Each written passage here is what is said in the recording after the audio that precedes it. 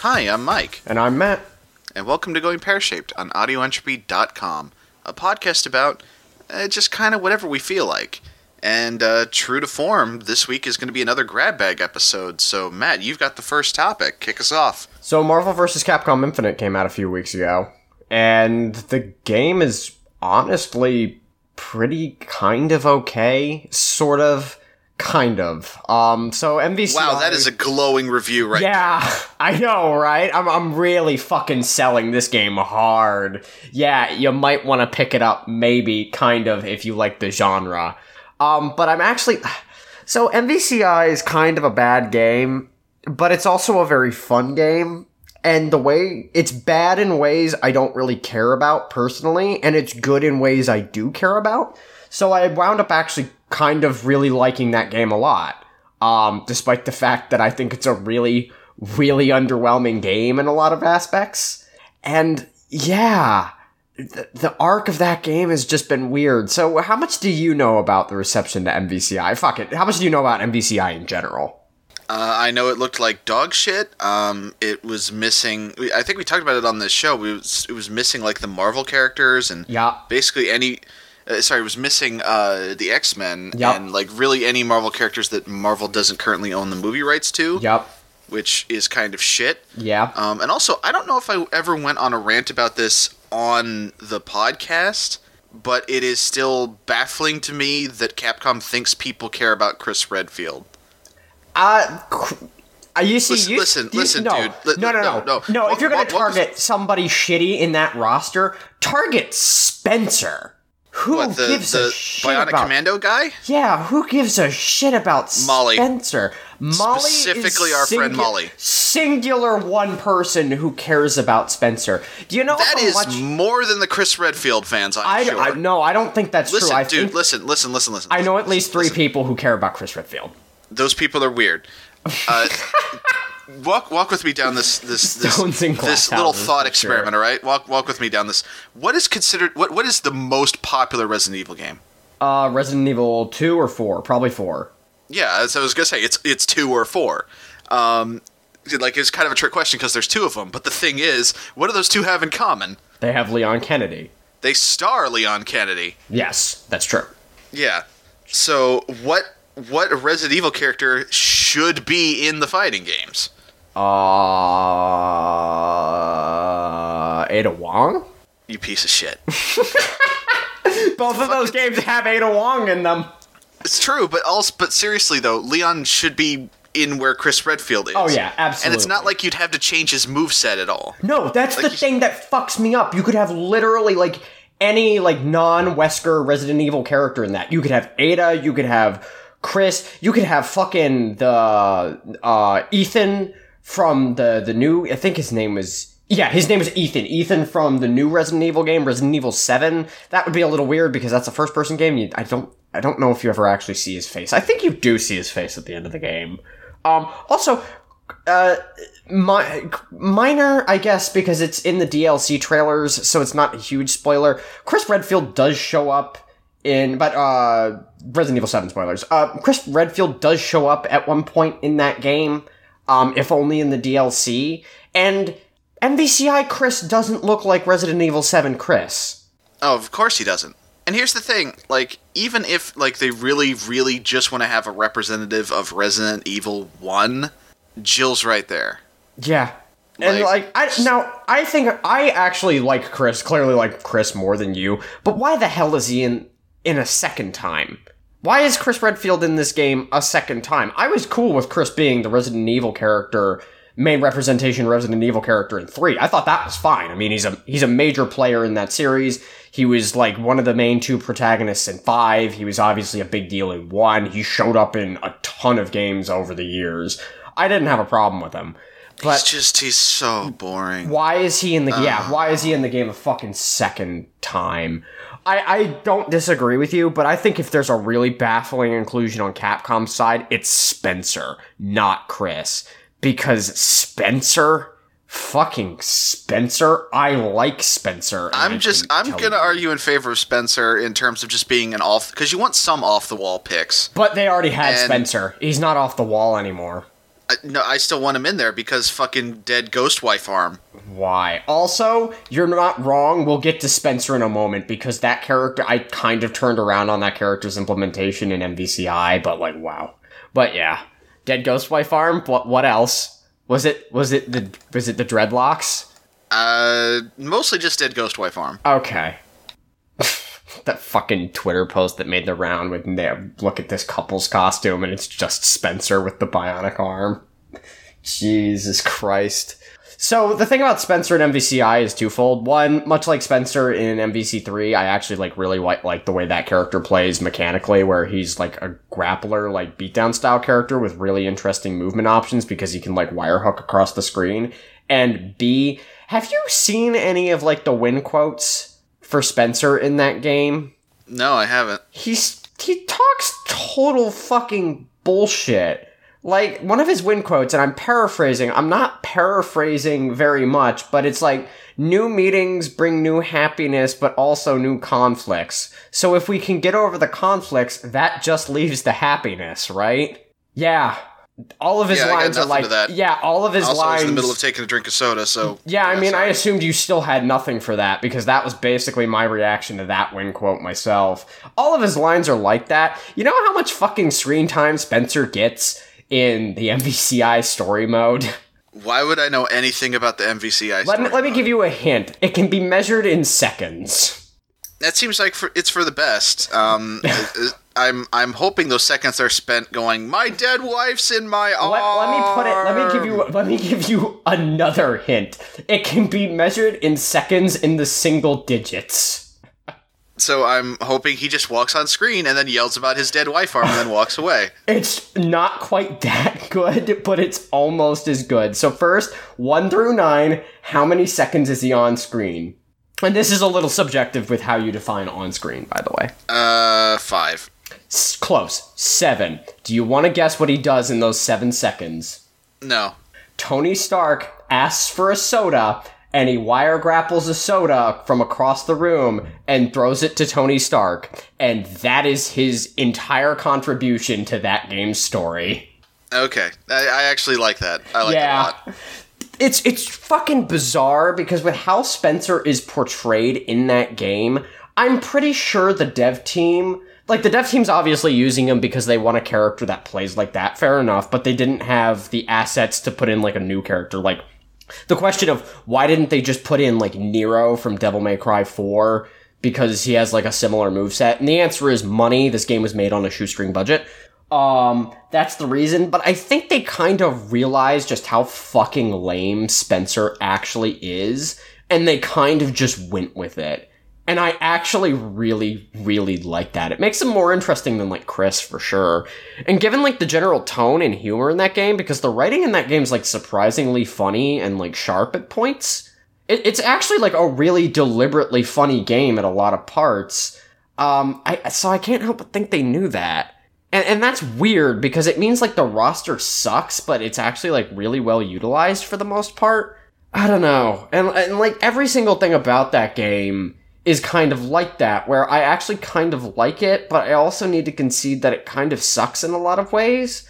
But I personally find it really fun, and I have a group of people to play with it, so I don't care. Despite the fact that that's not really a super great outlook, I'll openly and completely admit. Yeah. Okay.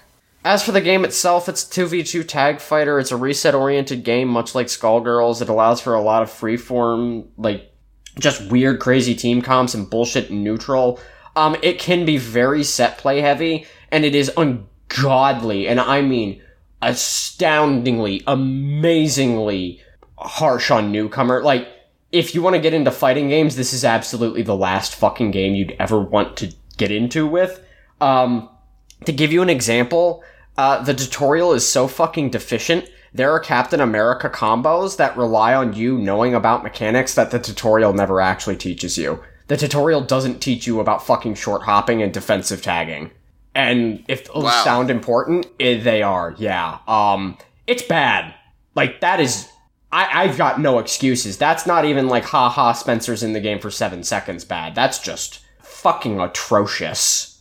Quick aside, you did mention that Skullgirls very briefly. Yep. And I started following Sonic Fox on Twitter. Oh yeah. And he keeps talking so much shit about like all these games that he's basically and he can back it up. He's kicking the shit out of everybody. Yeah, no, Sonic Fox is amazingly good. Yeah, and like basically anytime anyone talks about any game, but particularly anytime someone talks about MVCI, he always throws in a little like, we could just be playing Skullgirls. Right, and he's not wrong. Like Skullgirls is, and again, I need to restate this because I bash MVCI harshly, but I really do have a lot of fun playing the game, and I think in a lot of ways that people aren't willing, but don't immediately realize, I think it's a really fun game. And I don't think that's like a coincidence. I think the people working on that game knew what they were doing when they made a lot of that game. It's just like they had their hands tied behind their back by like Marvel's mandates and just having no fucking money because that game, again, was clearly made on a shoestring budget. But yeah, Sonic Fox just... And that's actually been an interesting thing in the tournament scene, is the Skullgirls community has come out hard and is kind of wrecking house in that game. And that surprised a lot of people, not myself, initially, because they were like, what's going on? Because established players like fucking Moons and like F-Champ are just like getting wrecked by like To Kill Sage and like Sonic Fox and like all these old Skullgirls players. And I'm just kind of sitting there and I'm like, MVCI plays way more mechanically like Skullgirls than it does MVC3. MVC3 is actually like the weird outlier in that series in terms of how it plays, where it's like super touch of death oriented and there's not really a lot of like reset opportunity in that game because the lethality in that game is so high. It's like, why would you go for a reset when you can just go for attack infinite and fucking kill them and gain 5 meters? Who gives a shit? Yeah. I don't really know all that much about fighting games. I just like that this guy who's coming in and is just kind of... He sort of came out of nowhere and is just sort of dominating in basically every fighting game he decides to try his hand at. And like every single conversation he has on Twitter is just, yeah, here's the topic at hand, but like it always... They'll have some kind of discussion for however many tweets, but then his final thought is always just, but Skullgirls though? But Skullgirls. Yeah, no, Skullgirls and that... And this is weird because I actually think that sort of vindictive, shitty pettiness is actually really toxic, and I don't approve. Or I say I don't approve, but the reality of the situation is this really does feel like payback. People didn't play Marvel, but didn't play Skullgirls because of the names attached, despite the fact that Skullgirls was a way better designed game, and was a way more technically competent game to boot. And now the Skullgirls player, and that game kind of got ignored. It was actually critically and commercially, critically not so much, but commercially it was actually a reasonable success.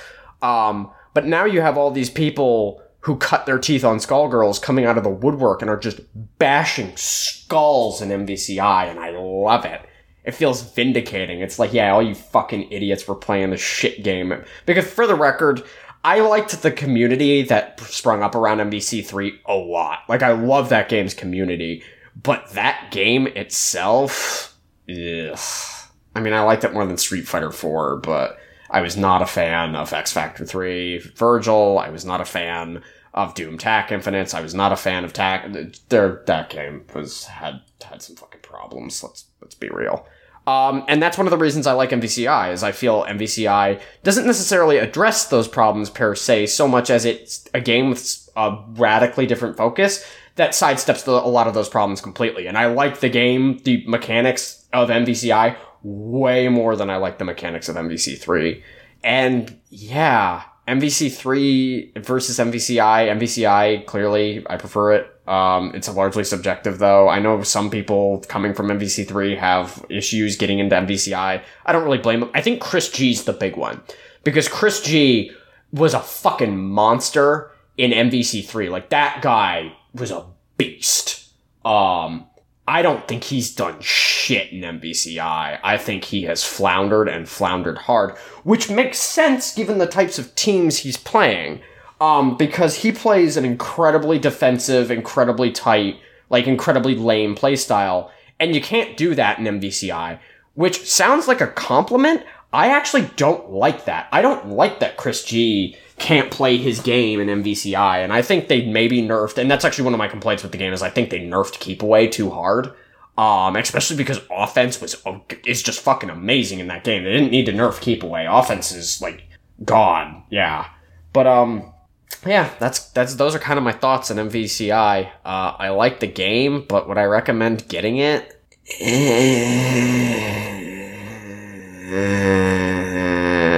On sale, I guess. I get it for like $30. All right. So my turn. Yep. I'm going to talk about Jackbox Party Pack 4, because we had the big ol' stream on twitch.tv/videoentropy. Or as all the OG Jackbox players call it, JBPP4. Yeah, the name's getting... it's a bit of a cumbersome name to try and truncate, but like also like it's at least an established name, and as evidenced by the 4 on the end. In fact, this was going from 3 to 4. This is the first time that like 2 party packs came out without a solo game between them. Like I think after Drawful 2 just kind of like got glossed over, I think Jackbox kind of realized like at some point people just started waiting for the packs.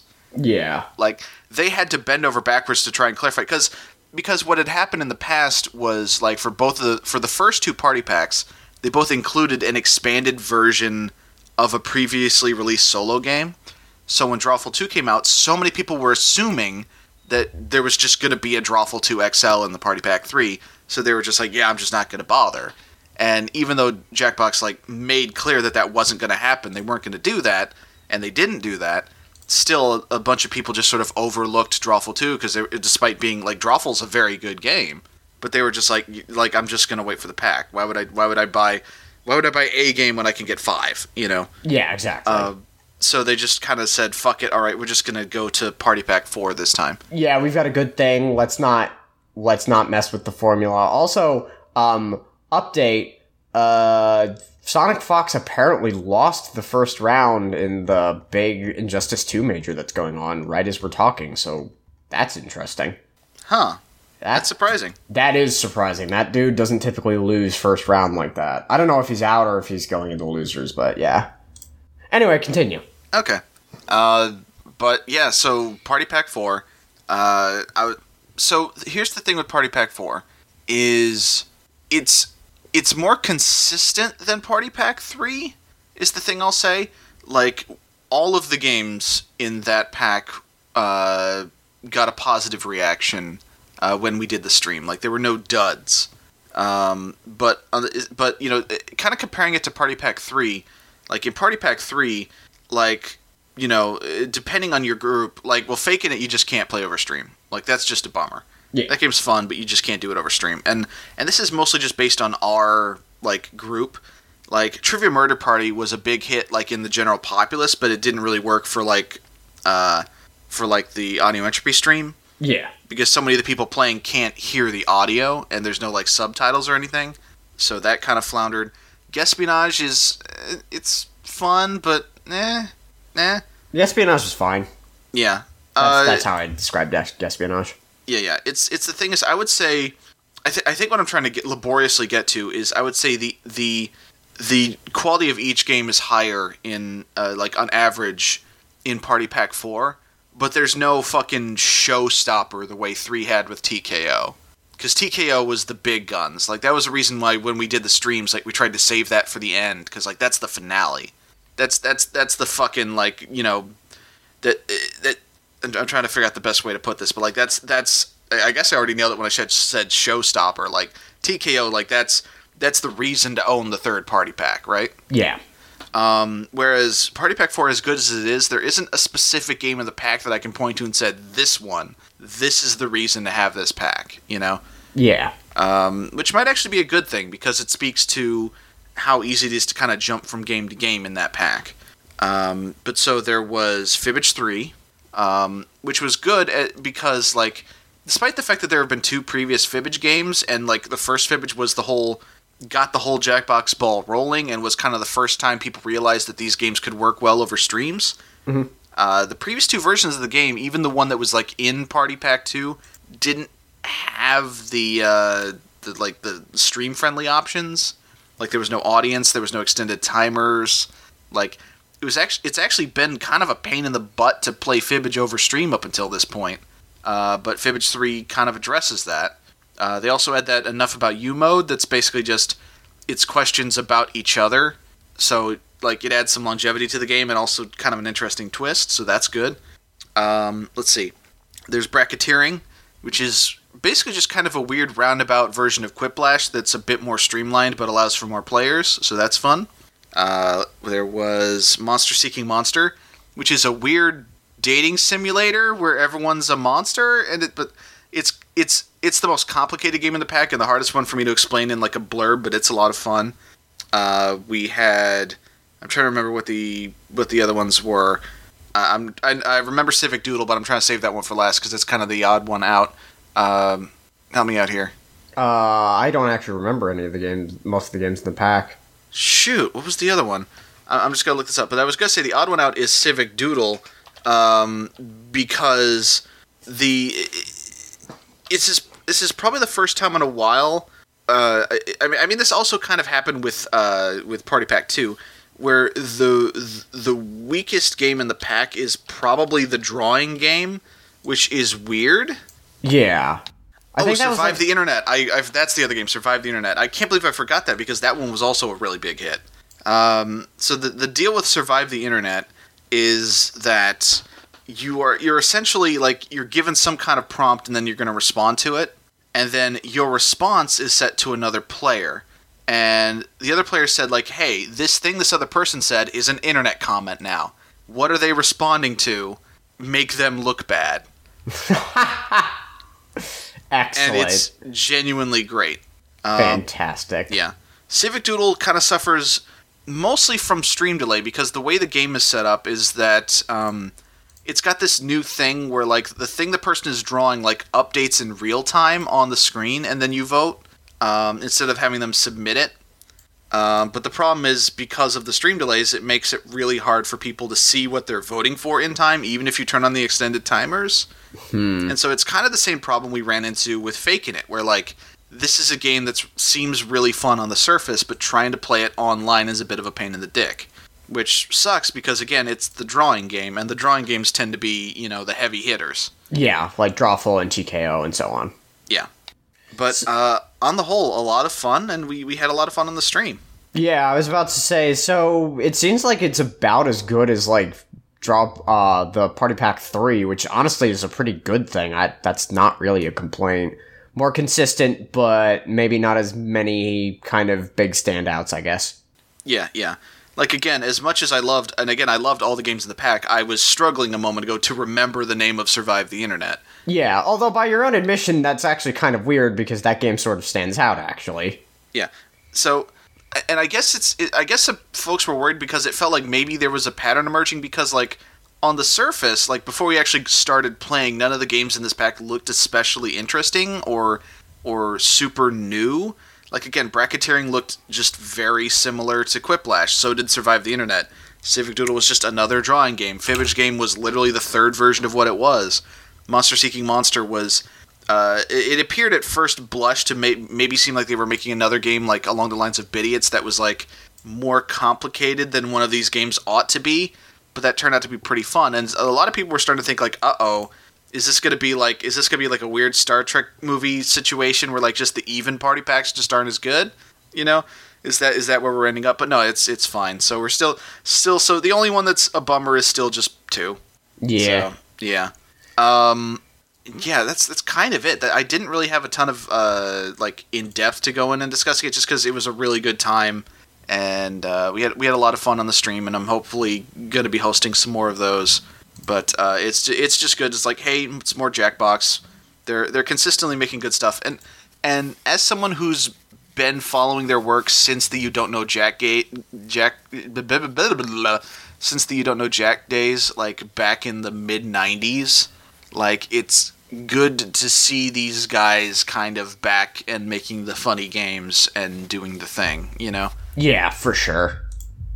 It's actually, like, one of the things I liked about Kickstarter is, like, fucking, it gives devs I haven't seen make games in a long-ass time the ability to make games again. Harebrained Schemes, obviously, like, the best example of that.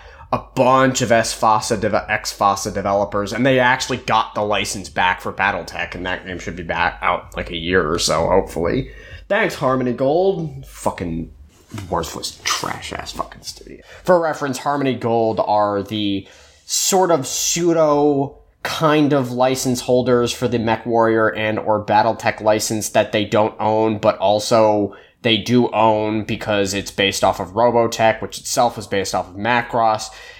Don't ask, it gets really complicated, but in short, whenever anybody tries to do anything MechWarrior and or BattleTech related, because people who actually give a shit and actually want to do things with those licenses, try to do things with those licenses, Harmony Gold shows up and pretends like it has some sort of stake in that, even though they fucking don't, and that company exists solely to camp those licenses at this point. They don't do shit. Well, dang. Well, that's the brief history of Harmony Gold, the shittiest fucking company ever. Not really, but seriously, they suck. Yeah. You know what doesn't fucking suck, though? What? The fact that the greatest game of all time got a reboot. So the fucking madmen actually went and did it. They actually printed a brand new core set for Android Netrunner, cycled out a whole bunch of cards, kept a whole bunch of cards that were going to originally plan to cycle out in the game, new core set, no more Scorched Earth, which is actually a mistake, no more Account Siphon, which is another mistake, we'll get to it, no more Yogg, good, no more Medium, good, no more Deja Vu, good, reworked how the Most Wanted list, which is their form of like the ban restricted list is, added an actual fucking ban list because Jesus fucking Christ, we've needed that for years, put a whole bunch of other cards on it. It's new and it's exciting and it's basically the exact same thing. That's not new and exciting at all, but it is actually exciting because Android Netrunner fucking rules and it's back. And it's going to be at Worlds in like a month. And I have no idea how that tournament's going to go. Yeah. So for reference, Android Netrunner is a Fantasy Flight Games published living card game. Basically like a game where instead of purchasing individual boosters, you purchase boxes that come out every month or so that have the maximum playset copies of every single card you could possibly have in that box. And it's it's an asymmetrical game that takes place in a cyberpunk universe where a runner plays against some sort of subsidiary of a mega corporation. They try and break into each other's shit and steal agendas. That's a dramatic oversimplification. It's a really, really, really, really super good game. Have we talked about Netrunner on this show at all? I feel like we must have at some point. I could swear we have. I feel like we have to have. I don't think I would ever go... I could just double check our archive. Yeah. I'm fairly certain I think we have to have mentioned it, because just with how I work, if it's like a mathematical equation. As time goes on, the likelihood that Matt will talk about Netrunner becomes 1. Like, it's going to happen sooner or later.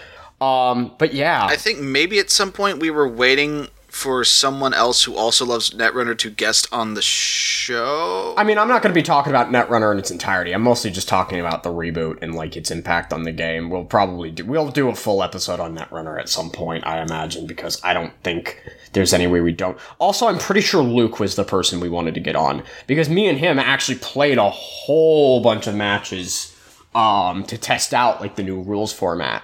And the new rules, I think the game largely plays much better. Or maybe not much better, but I think it plays better.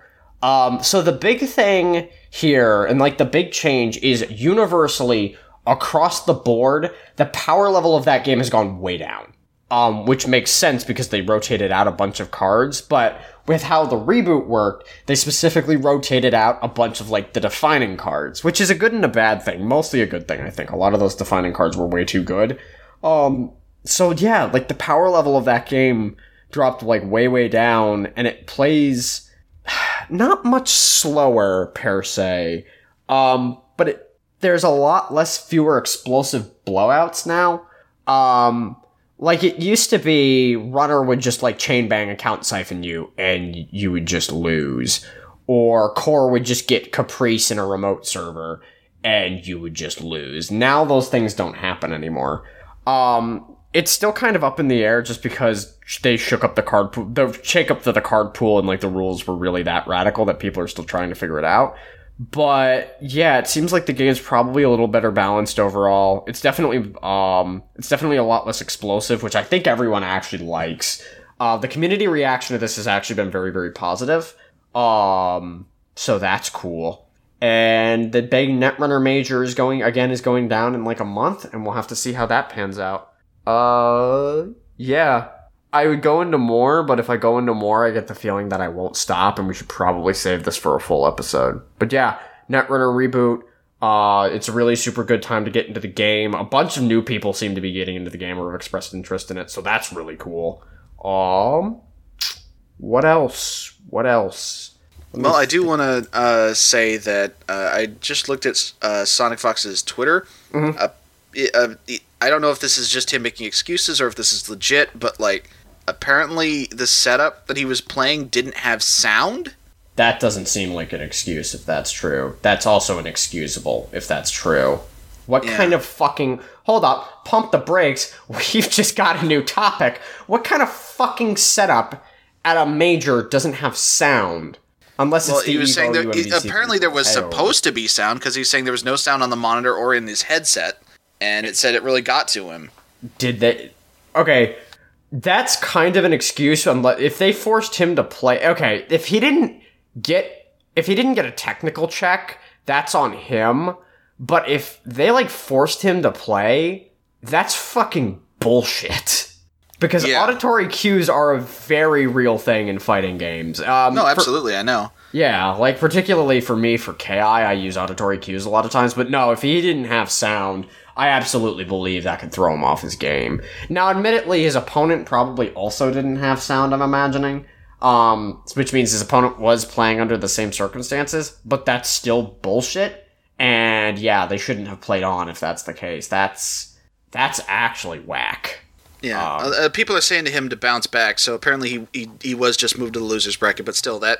If he's telling the truth, that is fucking inexcusable. Yeah, that's really bad, actually. Also, funny things I mean, this is us reacting live to news that, like, and y'all aren't going to hear this for, like, 2 weeks, so... Yeah, no, this'll be stone cold, but, like, yeah, that's wonky as fuck. You know what's hilarious, though? What?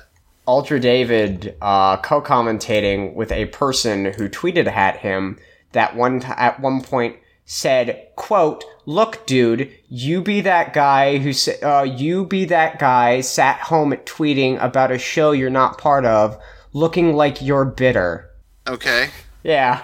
This person and Ultra David have beef, and now they're co-commentating together, and Ultra David keeps passive-aggressively sniping at him the entire time, and it's amazing. Well, alright. Yeah. Who is it? Why don't we go ahead and move on to questions? Yeah, we'll move to questions. We should probably have moved to questions a while ago, but whatever. Okay, sure. If you want to send us questions, at Gshaped on Twitter. I mean, I can understand why maybe you wouldn't. After this episode, this is kind of a slow, tired one, but, I mean... This one's better. This isn't our worst one, though. It's still better than the mashup episode, for sure. That episode, man, I don't know what the fuck went wrong with that one. That one was just bad. I don't know what exactly went wrong there. I don't blame your topic. The topic was fine, but... I think it cleaned up all right in the edit, but just, like, right now, God, I'm just tired. Yeah, that's fair.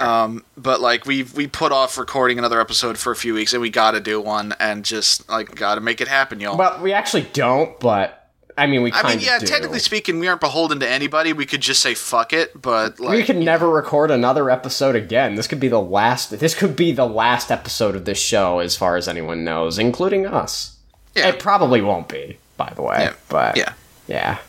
Okay, so anyway, questions. Yeah, if you want to send us questions at Gshaped on Twitter, you can see what topics we're going to talk about in the future. You can send us suggestions for topics.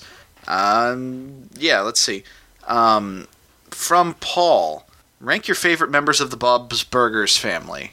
I've never seen Bob's Burgers. I have, but I can't remember their names. Let me Google it. Well, there's wife, there's husband, there's boy child, there's girl child with glasses, and girl child with bunny hat. I know one of them is named Tina. One of them is obviously named Bob. This is too complicated, so I'm gonna name them if I can name them. So I like Glasses Girl the most, followed by Bob, and then Bob's wife, and then Rabbit Hat, and then Annoying Child in the yellow shirt who is the boy. There we go. That's the official GPS Bob's Burgers tiering list. Tina is the name of the Glasses Girl. So it would be Tina, Bob, Linda, I think, is the name of the wife. Yeah, Jean is the crappy kid, the boy I don't like, and Rabbit Hat is Louise, I think, who I also don't like, but I like more than Jean, at least. Okay, there we go. Done. Okay. Also from Paul. In Back to the Future Part 3, why didn't they just rig up a parachute and push the DeLorean into Clayton Ravine? They would accelerate to 88 miles per hour in 4 seconds, and the parachute could activate safely. Also, they are supposedly worried about the timeline, but what kind of effects did they think would happen from just destroying a train that otherwise would have been in service? My dude, you're proposing here's the thing about their time. You want to put a parachute on a train? Well, no, I think they wanted to put a parachute on the DeLorean and push the DeLorean over the edge of the cliff. That way it would fall off the cliff and accelerate to the speed they needed to. Then they pull the chute. Presumably, once they're in... You'd still need an enormous fucking parachute, and you would need to build it in the 1800s. Yeah, that's what I'm thinking. It's like, that is a... I mean, maybe it's more reasonable than, like, exploding the train. Maybe. But that plan is actually kind of difficult and complicated as well. It's maybe safer... Except not really. You're still plummeting the thing off a fucking cliff. It is still probably safer, though, but... Yeah, that is still a dangerous, risky business plan that's complicated. I guess it does involve less crime, though. I don't know. I think it's a more reasonable plan, but it's not like... It's not like, oh, why didn't they do this? It's like, well, the plan also has its own set of problems. They could have done that, though, probably. Maybe. They wouldn't need a ridiculous amount of fabric, though. And they'd have to, like, stitch it all together, and then they'd have to make sure the stitching didn't break. Yeah, Huh. Good question, though, actually. Made me think. Okay. Alright. From @Doramingu. What are some of your favorite jokes and or flavor text from Netrunner cards? The one that comes to mind immediately is Day Job. Which doesn't quite... Let me bring it up. It doesn't quite work out of context because it's a punchline that relies on two things. One, the absolutely fantastic artwork by Matt Zellinger. And two, the fact that the gag relies on... the fact that it's not punctuated correctly. So the line is, hello, thank you for fitting Megabuy. I'm Carol, how can I help you? The art is a picture of Max doing a finger guns with like a blow my fucking brains out expression. And the punctuation in the phrase itself actually isn't worded as a question, and the punctuation is incorrect. That's the one that comes to mind immediately. I can't remember the exact wording. The Scorched Earth flavor text was very, very good with, I think it's the Wayland Corps would like to remind all of our the Wayland Corps would like to remind impacted parties that several Wayland buildings were also damaged in the blast, and it shows a picture of I think it's Elizabeth Mills, looking out over just like a burning cityscape. And another really good one, except not for the reasons they expected it to be, is Temujin Contract, which has, the flavor text, best of all, it's legal. That card is no longer legal in Netrunner. It got banned because it was way, way too fucking strong. So that one is funny, but not in the way they intended it to be. Okay. Also from @Doramingu. Have you ever had to wait in line to play a fighting game in an arcade? Once or twice. I was never much of a big arcade person, but there were lines occasionally. Okay. Did you go by play until defeated rules or politely take turns? Play until defeated, always. Alright.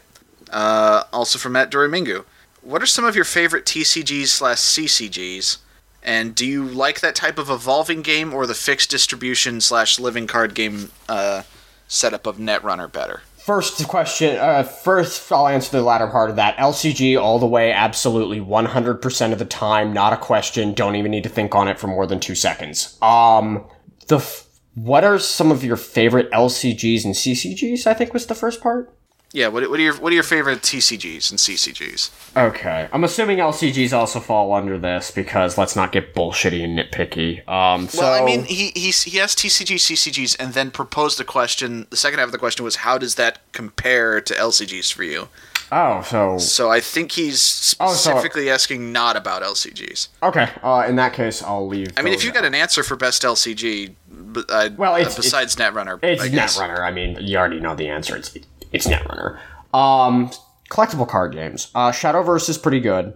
Ashes is an LCG, actually. That wouldn't count. Duelist is very, very good. I like Shardbound, but it's unfinished and it's currently undergoing some financial problems that hopefully they get resolved because I think that game has a lot of promise. I like Magic the Gathering a lot, but that game has problems both related to the design of the game itself. Lands are a terrible fucking resource system. We'll need to do an episode and get Molly on and do an episode on MTG eventually, but lands are a very bad resource system for a number of reasons. Outside of that, that game is fucking expensive as shit. Oh my god. That game is ludicrously expensive. And yeah, secondary market, you can sell your cards off when you're done, except you can't if you're playing standard a lot of times because those cards immediately get devalued sometimes unless there's... Yeah, that game is expensive. It's very fun, though, and I play Pauper in that. So, I guess, like, shortlist, it would be, like, Duelist number 1, MTG number 2, and Shadowverse number 3. I've heard good things about Eternal. I haven't played that. I've heard good things about Freya. I haven't played that. Those would be the other two. Shardbound, if they can get their issues solved, is also quite good, even though it's very clearly unfinished right now. Yeah, I think that's the lot of that, at least for the time being. All right. From at Nyupe Sangura? It's Albino Bunny. Yeah, I know. I just try to describe people by their Twitter handle. You don't have to do that. Because I'm trying to be somewhat professional. Says albino. The guy who went for 5 minutes and couldn't remember one of the things in the Jackbox game. It's fine. It's Albino. Don't worry. Yeah. All right. Albino asks, who is your favorite ID for each faction, and why is Reyna the best Anarch? Reyna is the best Anarch because the theme of a disenfranchised and extremely angry military veteran who's ex-US Army Signal Corps is really interesting and a super good character concept. Also because it gave us Randy Pitchford Reyna, aka Anatomy of Anarchy, aka the greatest deck list of all time. It's not actually the greatest deck list of all time. It was actually a solid deck, if a kind of prone to high variance. So that was a deck that was built entirely around just repeatedly chain banging your opponent with a Count Siphon over and over again, stealing all of their money, hence the moniker Randy Pitchford Reyna. It was a stupid thing where you break into Sega's HQ and you steal all of their money to make shitty Aliens games. Don't ask. I think that joke actually half explains itself, but the other half was a lot of spitballing ideas for deck names at 3:30 in the morning. Okay. That's definitely that one. Favorite ID for Shaper, I'm gonna go with Haley Kaplan. Don't really care for the character thematically. I can take her or leave her. Mechanically, though, she really, really incentivizes thinking very carefully about your hand, like what's in your hand, because her ability is, when you install something, a program or a resource, you can install a second one for free, which saves you a lot of fucking time in that game and is generally just really super fucking good. But it forces you but it also has the quote-unquote drawback of you have to pay for everything, understandably, which forces you to manage your economy in your hand a lot more carefully than you would a normal character like Kate. The upside to that, however, is that if you're smart about how you do that and you're careful about managing your economy, you can set up way, way faster than most characters. Anarch is Reyna. Criminal, who would Criminal be? Criminal, I'm going to go Geist.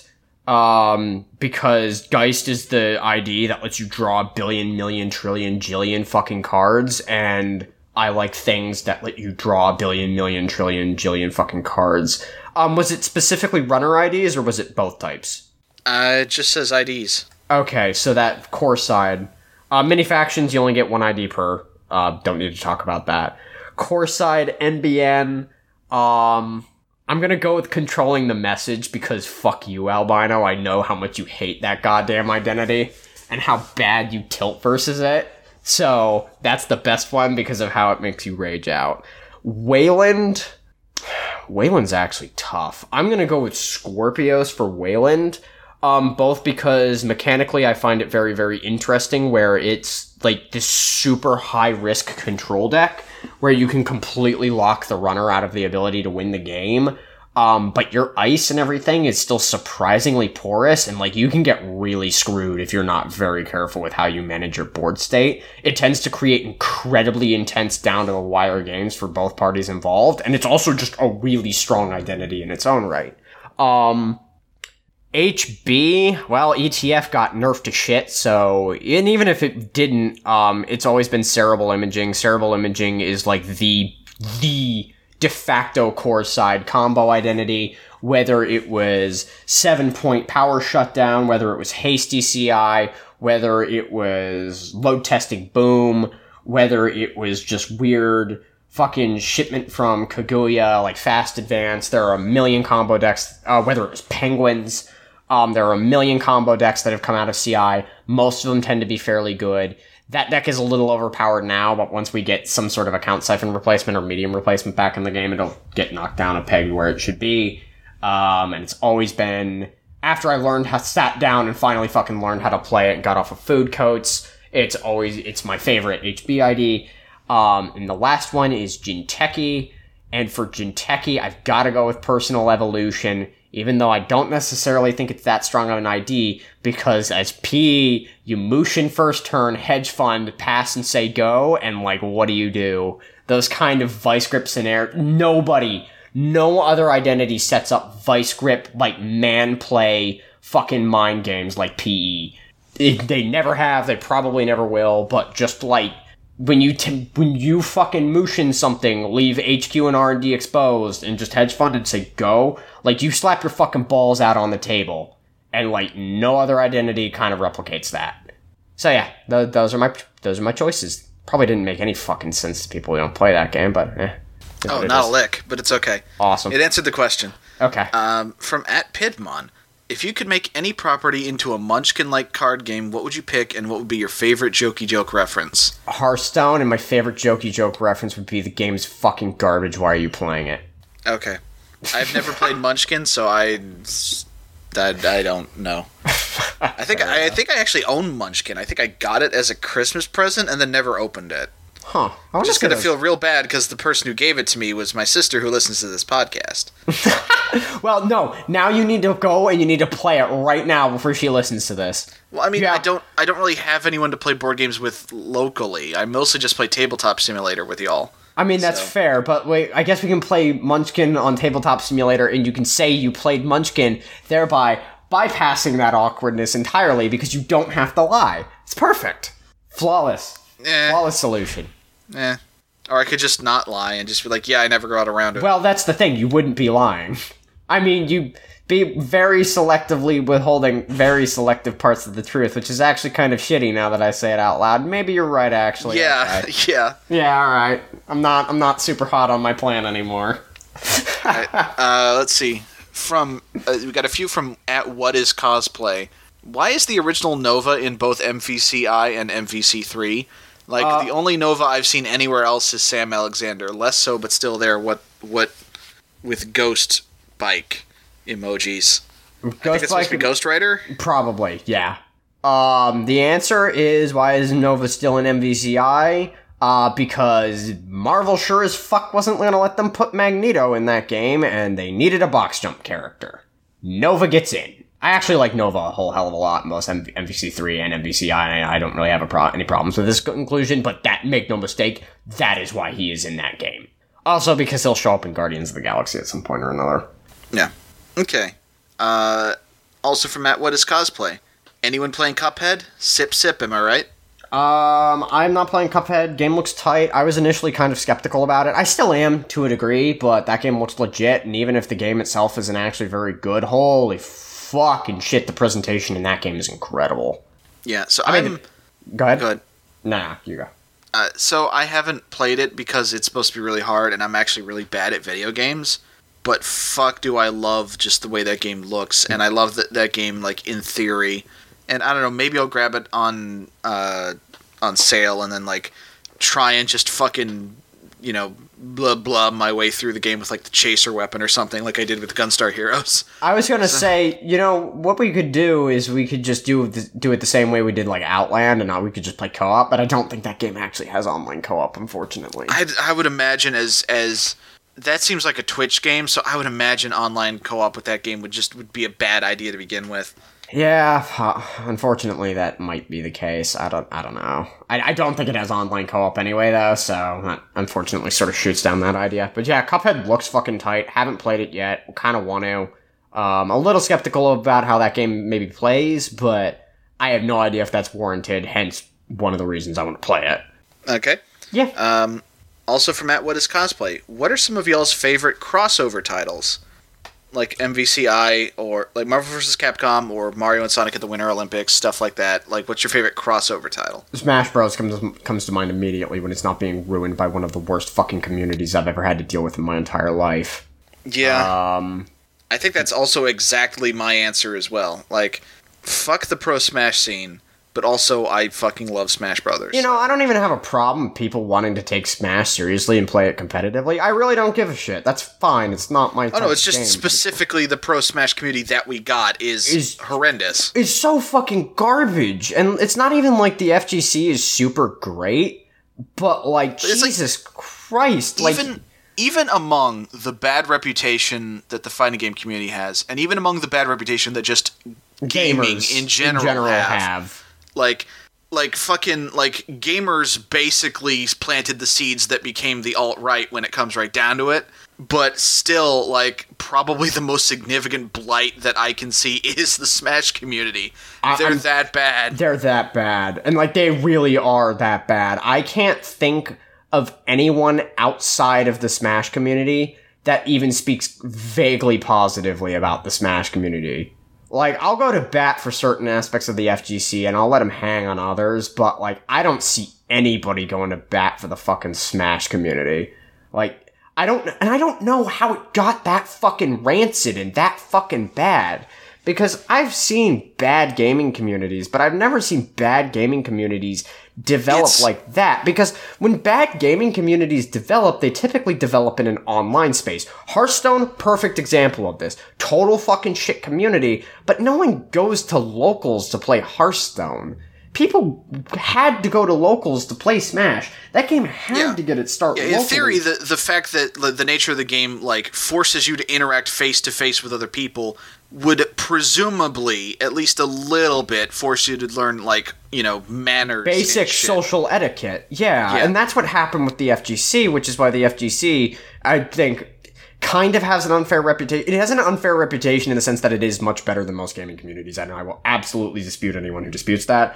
It still has its own problems for sure, but like the FGC, you had to go to locals, you had to interact and talk with other people, you had to learn the basics of being a normal fucking human being to play that game competitively for a long period of time, and people learned the importance of not being shitty to newer players, because that took a while, but it happened, because we want people to play the games, and we want more competition, and we want people to play these games with us, so we learned that. The Smash community just fucking missed that boat, and every other fucking boat. I think it's stagnation by virtue of the fact that there's nothing gets infused into that space. But because theoretically, because here's the thing, yes, there are still people who are still playing Street Fighter 2. But, those people will, even if that's the only game a given person is playing competitively, they'll play other fighting games. They'll play other Street Fighter titles. They'll dabble a bit, Yeah. If you play Melee, you just play Melee. You don't even play Smash 4. You fucking hate Smash 4. You'll boo the guy who just won the Smash 4 tournament because you want him to get off the stage because you're waiting for the Melee tournament to start. They fucking did that, didn't they? Because they did the exact same goddamn thing at CEO with the Xrd tournament, and fucking Jabali and Mr. Wizard were like, if you pull this fucking bullshit again, we will cut your games from every single major we attend.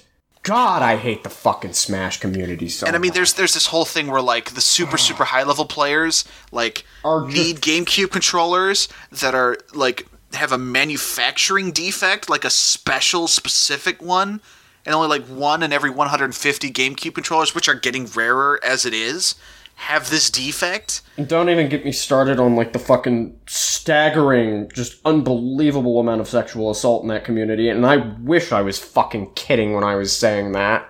It's bad. I don't understand, and I don't get it. I don't understand how Smash got that bad, but it happened.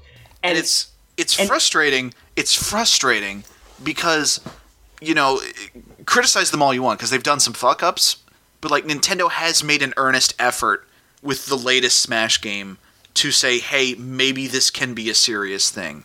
Let's make some concessions to the competitive scene. Let's try and build, you know, a Smash Brothers 4 fighting scene, and the fucking Melee old guard does everything in their power to undermine that. If it makes you feel better, the Melee old guard are definitely losing. Smash 4 is consistently a game that's pulling better numbers than Melee now.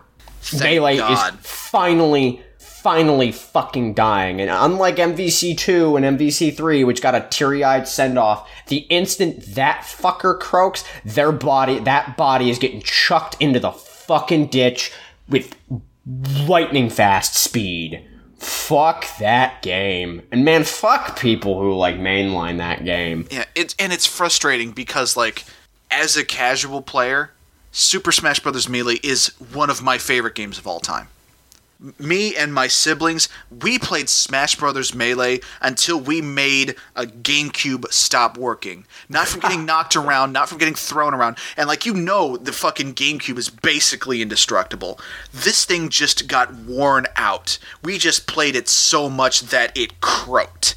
Like, I fucking, like, here's the thing. I will talk all the livelong day about just how fucking disgusting and aggravating the fucking, you know, competitive Melee community can be and has been. But the actual game, Smash Bros. Melee, I fucking love it. You walk up to me with a GameCube, 4 controllers, 2 other players. We're gonna play just fucking random stages, random characters, like just items on. Let's just have a fucking party. I am down right now. Any old time. Wake me up in the middle of the goddamn night, fucking, you put a bag over my head and fucking kidnap me and drag me from my home, and you put me in the desert in fucking New Mexico. I'm terrified, I'm pissing myself, but then you tell me, like, oh no, we just brought you out here to play Smash Brothers. All is forgiven. Like, I fucking and then M2K shows up and you're like, oh fuck, God, no, fuck this. I fucking love Super Smash Brothers Melee. It is in my veins, man. But fuck the pro Smash scene. God. If it makes you, I should say the pro Melee scene because, again, I want to defend Smash 4. Yeah, Smash 4 is not as bad, but, like, I'm down on Smash 4, and that community, I mean, there's a lot of overlap in those communities, unfortunately, in this case. But Smash 4 is not quite as bad, it seems. At least not in my own personal experience. Yeah. Well, because you know that the worst elements of the Melee community are not going to give it a chance. Well, no, that's not true. And unfortunately, that's not true because M2K still shows up for majors and typically places top 8. And I know a couple of other guys do as well. Also, they're all still fucking assholes. P.S. Before we move on, I'm pretty sure Mango beats women. Anyway, moving forward, what's the next question? Okay, we got one question left. I think it's Mango. I hope it's Mango. I think Mango beats women. I think that was the guy. They all fucking beat women. They're terrible shitbirds. Fuck garbage community. Yeah. And I mean, you know what? This is a dark line of conversation. Let's just drop it. Yeah, it is. Yeah. I feel like it's like almost unavoidable when you're talking. We kind of, yeah. I was gonna say it's actually like kind of unavoidable. That's the terrible part. Yeah. Oh my god. We kind of did it for a previous fighting game episode. We might, like when we talked about Evo. God, we might have to just try and put a moratorium on just talking about Smash, Melee. Yeah. It's specifically Melee, yeah. Because, every time that fucking game comes up, we bitch about it for, 10 minutes straight. And it crosses the line from, like, funny haha to tedious and kind of uncomfortable at about, like, the 6 or the 7 minute mark, I feel. Yeah. Yeah. I feel like we should go ahead and just pledge right now that if we ever talk about the Melee community again, it will be to celebrate its death. That, yeah. Until that happens, we're not going to talk about it anymore. Okay, that's fair. Or unless there actually is some real significant news involving it. But if it's just them continuing to be shitty, then... Yeah. Yeah. Well, yep. All right, next question. All right, so something a little bit more lighthearted, I think, to cap us off. From @MikeDawson. What do you think Bad Dragon is like in the world of Shadowrun? I'm assuming it's still just like Bad Dragon. Okay. I mean, I don't know anything about Shadowrun, so this is kind of on you. Shadowrun is a cyberpunk setting. It's kind of pulpy, but it's also fairly good. There's lots of, like, weird, like, cyber tech. It'd probably be just like Bad Dragon, except all the dildos have weird invasive security and surveillance tech in them. I mean, I think, like, weird sex toys are kind of ubiquitous across time and settings, really. I don't feel... I guess they'd offer, like, sensies, I think is what they call them, or... Fuck, what do they call them? BTL chips, maybe? Fuck, I can't remember the exact terminology, but there are basically, like, chips that allow you to, like, slot in and live... that allow you to basically, like, transfer your consciousness into a scenario, and you could transfer it into the scenario of fucking, specifically probably fucking a dragon. Maybe some other shit as well. I don't know. It allows for a lot of creativity, but otherwise, I think it'd basically be the same. They'd offer that, and yeah, it'd still just be Bad Dragon. I don't know if that's a good or a bad thing. I don't think it's either. I think it's just kind of a thing, really. Alright. I think that's gonna be it for us. I think that's a fucking wrap. How long did we bitch about Smash? A while. God. This episode was kind of a bummer, I'm gonna be honest. Yeah. Yeah, but, you know, it'll happen. It happens. Yeah.